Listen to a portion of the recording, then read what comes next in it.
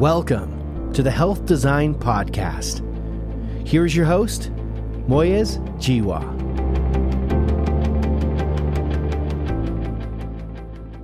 My guest on the podcast today works for the CDC and likes to use his pseudonym, Dr. Neuro. In this podcast, he discusses how medicine can better respond to patients, but also how the lessons from the pandemic can be translated into better care when the next pandemic comes upon us. Here to share his story is Dr. Neuro. Dr. Neuro, not your real name, I'm delighted to have you on the show. Thank you so much for taking time from your busy schedule to speak with me today. Absolutely. Thank you for having me. I want to start our conversation right at the very beginning and ask you, why medicine? Why did you choose to become a doctor? You know, one of the first experiences I've had was actually with an Alzheimer's patient, very, very, very late stage Alzheimer's. And she was one of my first really decent friends that I had made. And I'll tell you, working with that staff and really working in kind of that care setting, even as an intern, I was just one of the kids who were just kind of shadowing around the staff and everything. This individual made such an impact on me that I actually never considered doing medicine initially, but it was that impact that that woman had and the care that the staff gave. That in turn was what kind of really started the discussion in my head to kind of go into medicine. And, really it's a cumulative thing where it's been a lot of wonderful teachers and influencers that have really kind of pushed me towards looking into medicine as a career. And I definitely don't doubt or feel regret going into the field. But very unusual for a doctor. When we ask doctors these questions, they very rarely mention someone with late stage Alzheimer's disease as being the inspiration for their journey into healthcare. Tell me a little bit about that. Why was that so moving to you? To me, what I saw was not necessarily the patient, which absolutely we should be patient central focused and everything. It's the fact that I saw a system that was geared to support the patient in every way, not just in a clinical treatment setting, but also looking at a systemic, way to support that patient. It's something as simple as ensuring that the lighting in there was just the right amount. It was ensuring that staff were trained to have sensitivity training, to have discussions with her. It was working with the patient's family, and you could see that they really appreciated the flexibility and to kind of have that accessibility beyond there. I think that's what really touched me, was that there was a system in place that really supported someone who could not do much for themselves. And that to me was really kind of what spoke to me in that aspect. I can see that. And I saw that in the NHS in the UK, where it was very much team-based care. And as you say, all catered for every aspect of the patient's needs.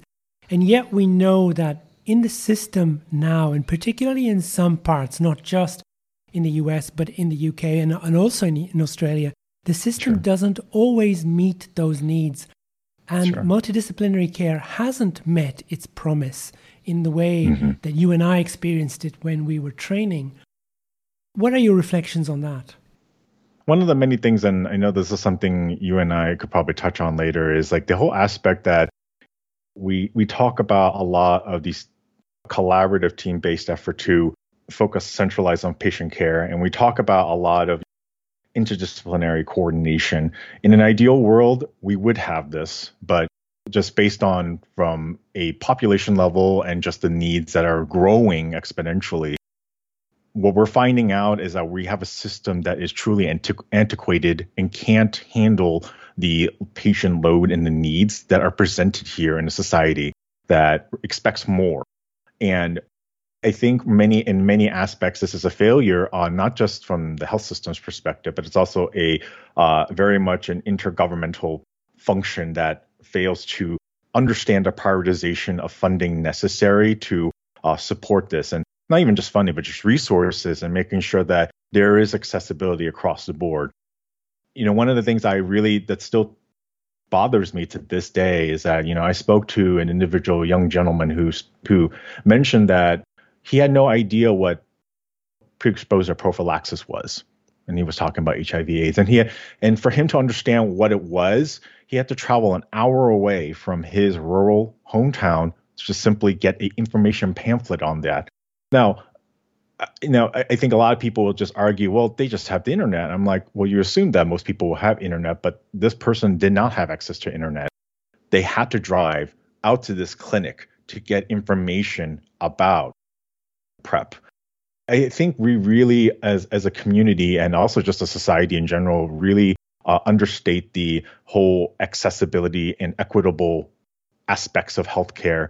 And it really touches kind of upon what that original question you were asking. It's just like, what is my viewpoint on it? And I think that we really need to coordinate across the spectrum to kind of like figure out what's the best way to ensure that we are ensuring access and we are ensuring equitable response to everyone as much as possible. Now, it might be impossible or it might be very difficult, but we need to try. And that's kind of where I'm at. Inequity is a big part of the system. But what I would comment on and what I've observed in my conversations with many people is that they say, if I were to be involved in a road traffic accident and they were to scoop me up off the road and take me to an emergency department, I would get superb care. But if I have a chronic long-term illness, the system can't cope. Yes. And we're seeing that right now with a lot of long COVID patients right now. That's been one of the biggest challenges right now, is like really understanding the pathophysiology and truly we didn't even identify a ICD code, which is kind of where we go and enter in for a patient that had that until last year.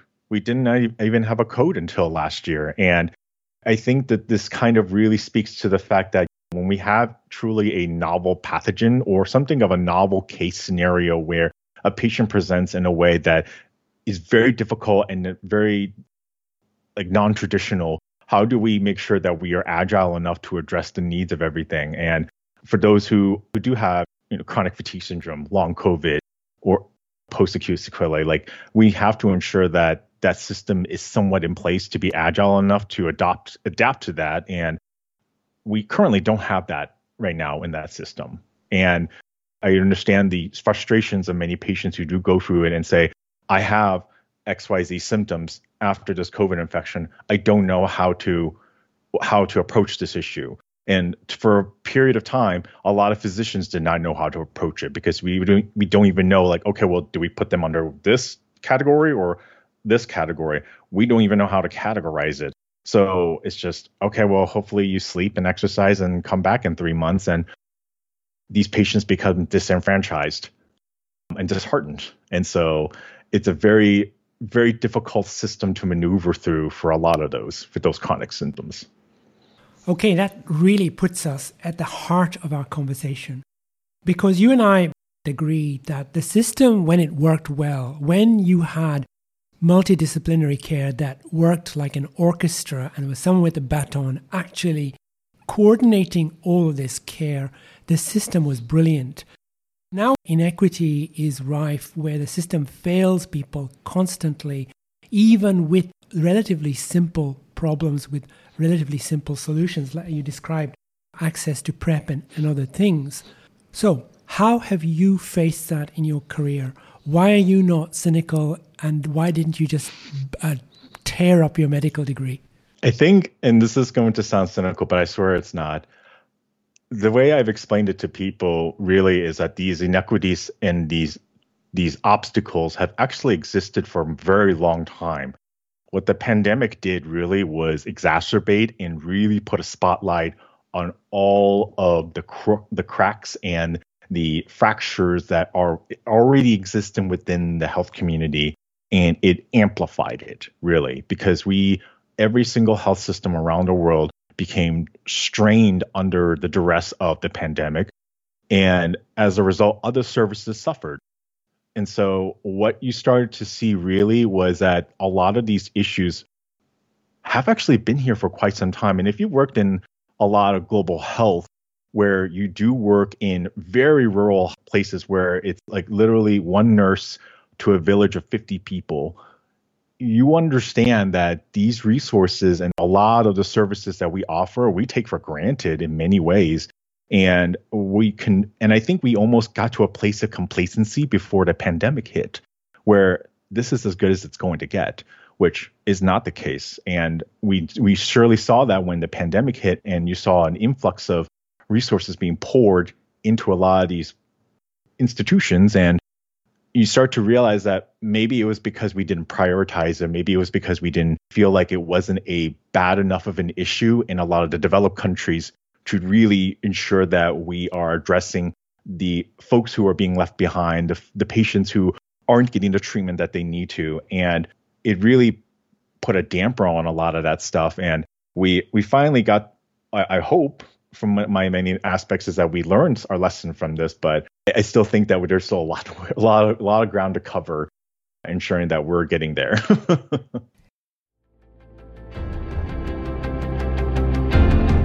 You are listening to the Health Design Podcast with your host, Moyez Jiwa. So let me be even more precise and say, let us take a situation that you and I both would be very familiar with. The 70-year-old patient who lives alone, who has an acute chest infection, ends up in an emergency department, sits on a gurney for 7, 8, 12 hours before they're seen by a junior doctor who does a cursory examination, a chest x-ray, prescribes antibiotics and sends the patient home, only for that patient to return a few hours later really very, very ill. This is not an uncommon scenario. So what is our role, being the doctors that we are, in making sure that this doesn't continue, given that the system isn't going to change anytime soon? I spoke to a lot of the emergency departments and ICU physicians who you typically work with, and even my partner, who is also an emergency physician as well. I think part of it has to be addressed, one, from a system perspective, where we need to start thinking about how best we can redo the paradigm of the typical triage within an emergency department aspect, from one aspect, and understanding that there is a resource under allocation in there from the patient load. Because when you have those patients, that poor individual gentleman who is waiting 7 to 8 hours, and they get seen by a junior doctor and then get prescribed amoxicillin or whatever, and they get sent home with Z-Pak or whatever, and come to find out that it's actually something else or something even more severe, and it comes back with sepsis. It starts to kind of beg the question of did the physician have enough time or resources, and were they supported enough that they could actually really make the proper diagnoses? So having a junior doctor, hopefully they would have an attending sign off, but sometimes that might not be the case. But the ideal situation is that you would have that resource there. Not every health system has that.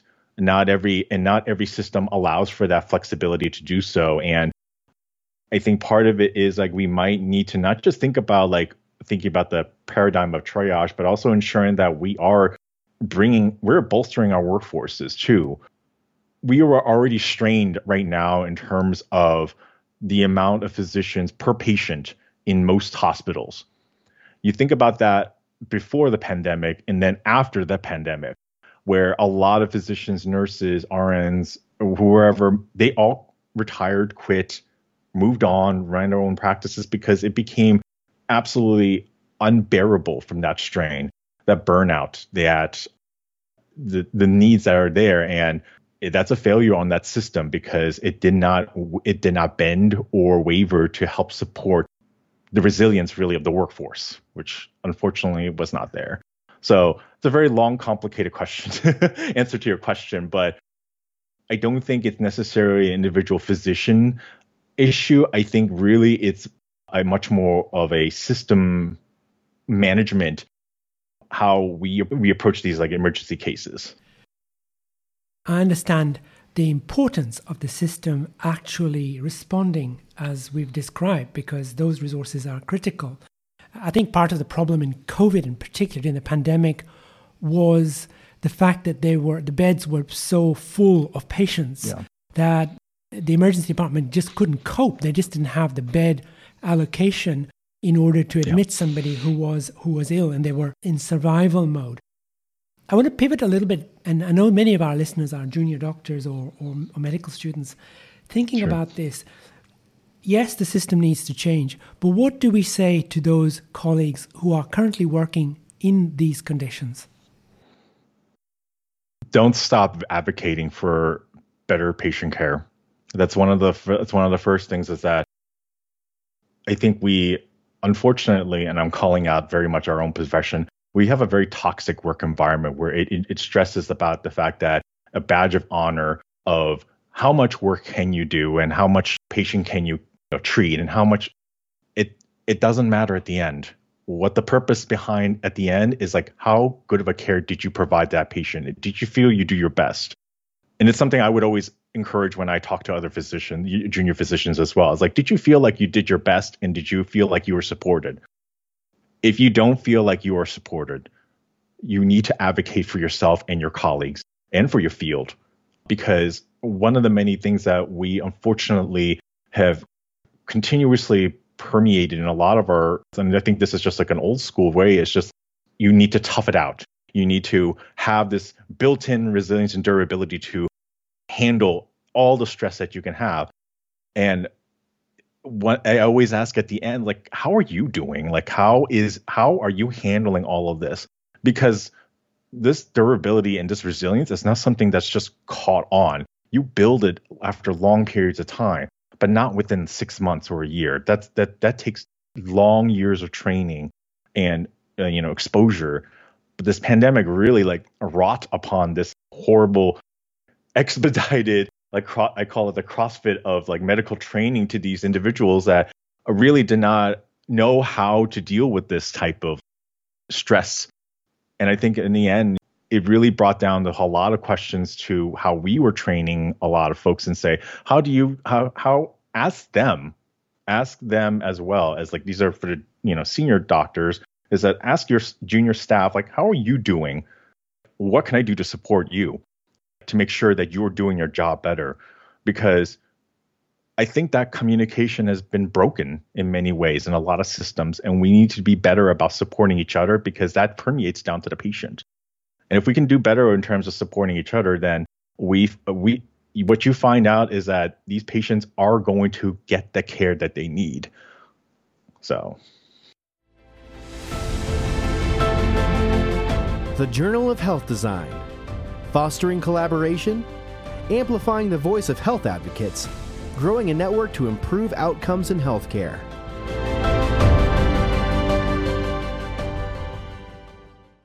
What occurred to me was, as you were speaking there, is the advice to put your mask on first before attempting to help somebody else. As they say, should the awful thing happen that the oxygen masks fall out in the middle of your flight. It's wonderful, yeah. We don't do that very often, do we? I mean, and particularly, we almost frown upon doctors who put their health first and say, look, I need to go to the gym. I need to make sure that I'm well, that I've got the support that I need. And then I can be creative. And of course, what we need at the moment, more than ever, are creative doctors, problem solvers. And we are, as a profession, extremely creative. Absolutely. Absolutely. Okay, let's talk a little bit about your other work then. Your interest, I know, is in health literacy. So why health literacy? Why do you think that's such an important part of the piece? So one of the many things that I do right now on Twitter and a couple of other social media platforms is really communicating about vaccines, about infectious diseases, because what really spurred this on was this misinformation and disinformation has existed way before COVID. I'll just put that out right now. But it really was exacerbated in many ways during the pandemic. And a lot of folks that what we started to see was that there was a lot of truly misinformed folks. And I say misinformed as in folks who really do mean well, but unfortunately get bad information, and then it becomes a game of telephone where people just spread constantly. And you start to realize that the common thread was truly a misunderstanding or not really a understanding of the source of the material or misinterpretation of studies. There was a lot that was going on that ended up having to, for me to end up kind of secondarily like correct that. I pivoted a lot of like what I was doing originally on social media, which was just like, I was just there to talk about video games and very recreational. And I realized I needed to very pivot much so to be responsive to that. And so I really took a much more harder stance on teaching the public about certain terminologies, teaching people about how health systems typically work, and teaching folks just in general, like how the world of infectious disease is how we operate our mind frame and how we perceive the world as well. And also just in general, like a lot of the issues that have existed from a global health perspective. I have worked in a lot of previous areas that were in hot zones, and it's been something that I think a lot of people tend to forget is that COVID was not the first international kind of disease that's sort of come out. There's been many others that have spurred up and has caused havoc. We just don't hear about a lot of them in developed countries because we are privileged to know that we don't have to worry about it, or we have good public health infrastructure to ensure that we don't see things like diphtheria or malaria or whatever it might be. And these are just things that I always have to put into perspective for folks. So it's really just kind of putting that into the ether, really. I want to go back to what I said earlier. We are, as doctors, very creative, and you, sir, are very creative because whilst you are interested in gaming and whatever else, you've used social media really as a force for good, and you've seen the opportunity to reach people in a way that few of us have. The other piece of this, and something I wanted to explore with you, is the idea that what the pandemic taught us was the knight in shining armor isn't coming in many, many cases. And often it's up to us as individuals and as families to make sure that we look after ourselves in the way that we look after our money, look after our health. And that means being informed in a way that before seemed almost unnecessary because we were relying on the specialist, the doctor, the expert. And we realize now from your experience and ours on this side of the pond that sometimes you need to really think for yourself and be sure that you understand what information is being put out there and the source of that information. Mm-hmm. Absolutely. And I think when we look into that, it's a two-sided street where we need to think about very much, not just from a healthcare system setting, but from a public health infrastructure setting. One of my favorite things I remember my professor teaching me at one point, he says, a wonderful, perfect public health system is one you've never heard of.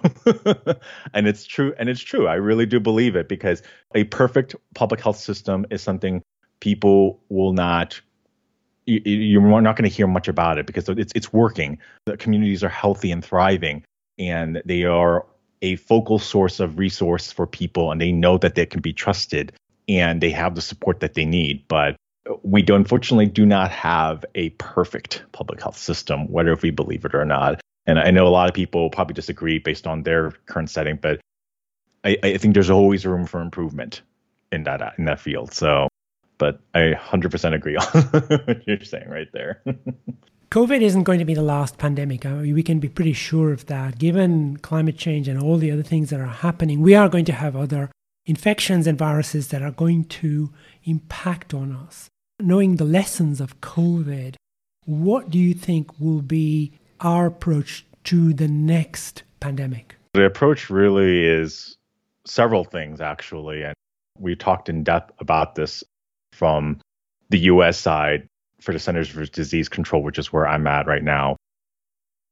One, we need to have eyes on surveillance on these like viruses and pathogens everywhere. So a truly robust global genomic surveillance group worldwide. So that's the first one. Two, we truly need to, and this is something unfortunately I do not see in many governments and systems, is that we need to have learned and take the lessons we learned from the past 2-3 years and really adopt a robust pandemic preparedness plan. Every single health system should have an infection protocol. Every health system should have what do we do should a global pandemic like this come out and we have to shut down again and we have to ensure safety of staff and the patient. How do we adapt that? And also working with the local governments.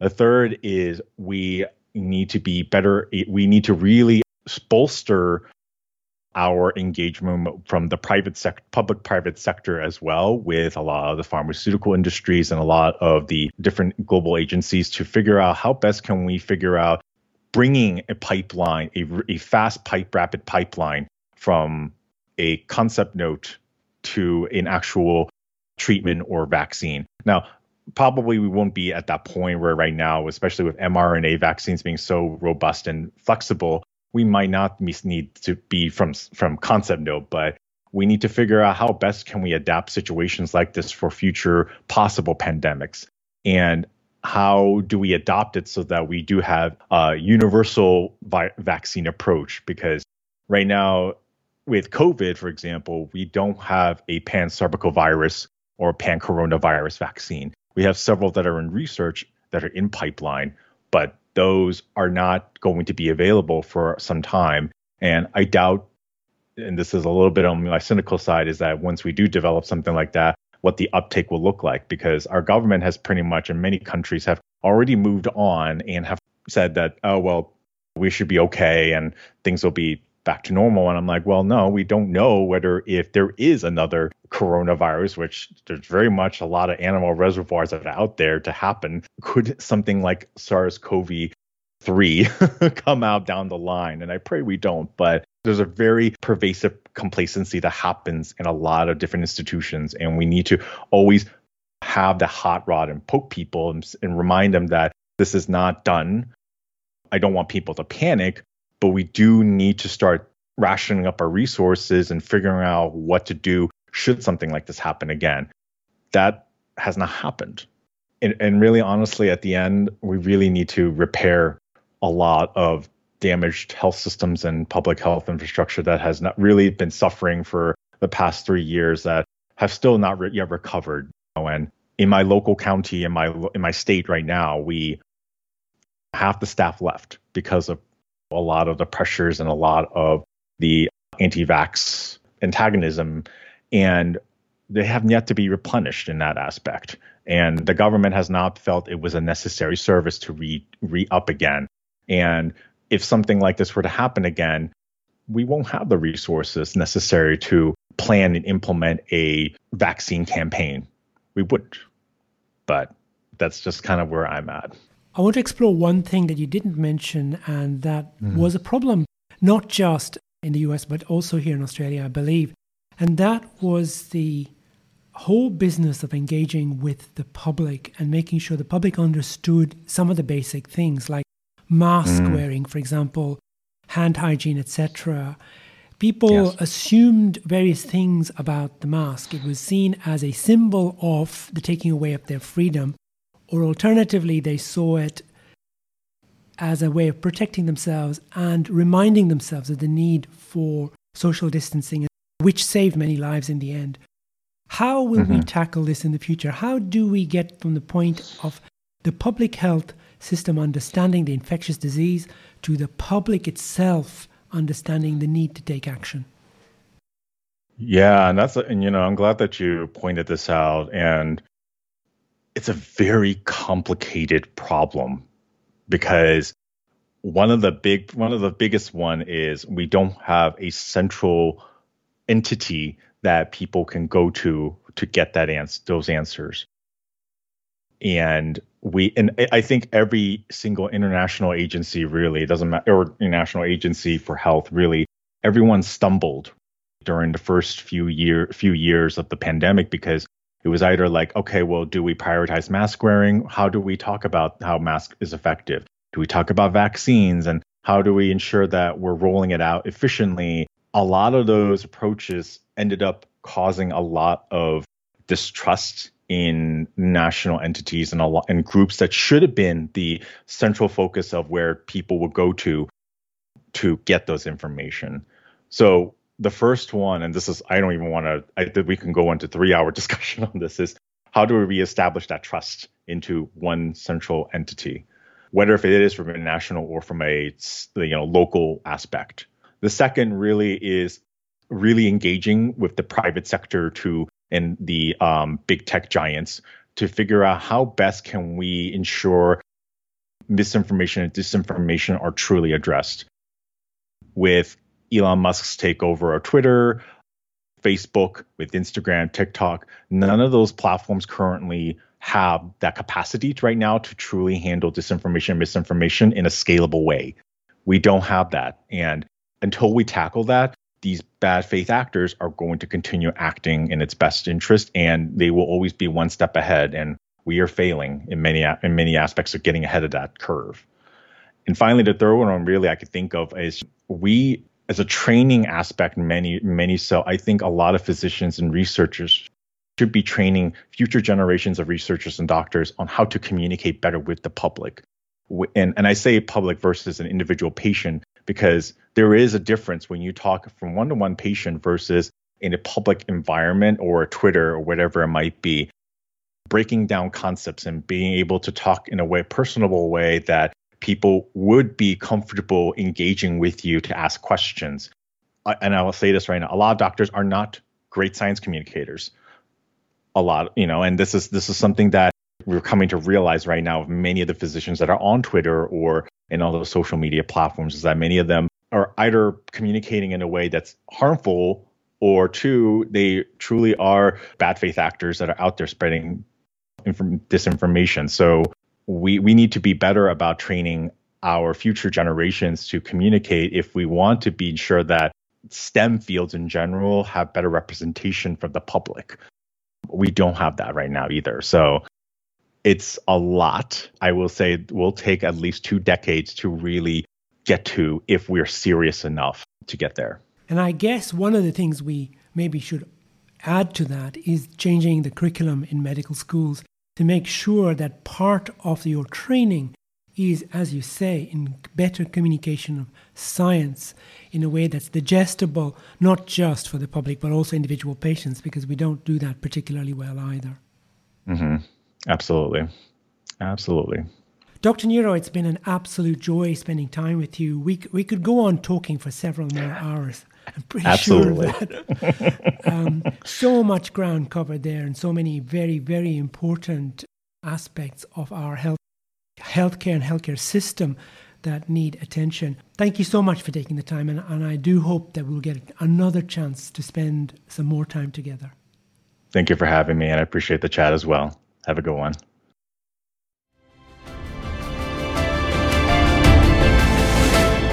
The Health Design Podcast, serving patient and physician advocates. Visit us at journalofhealthdesign.com.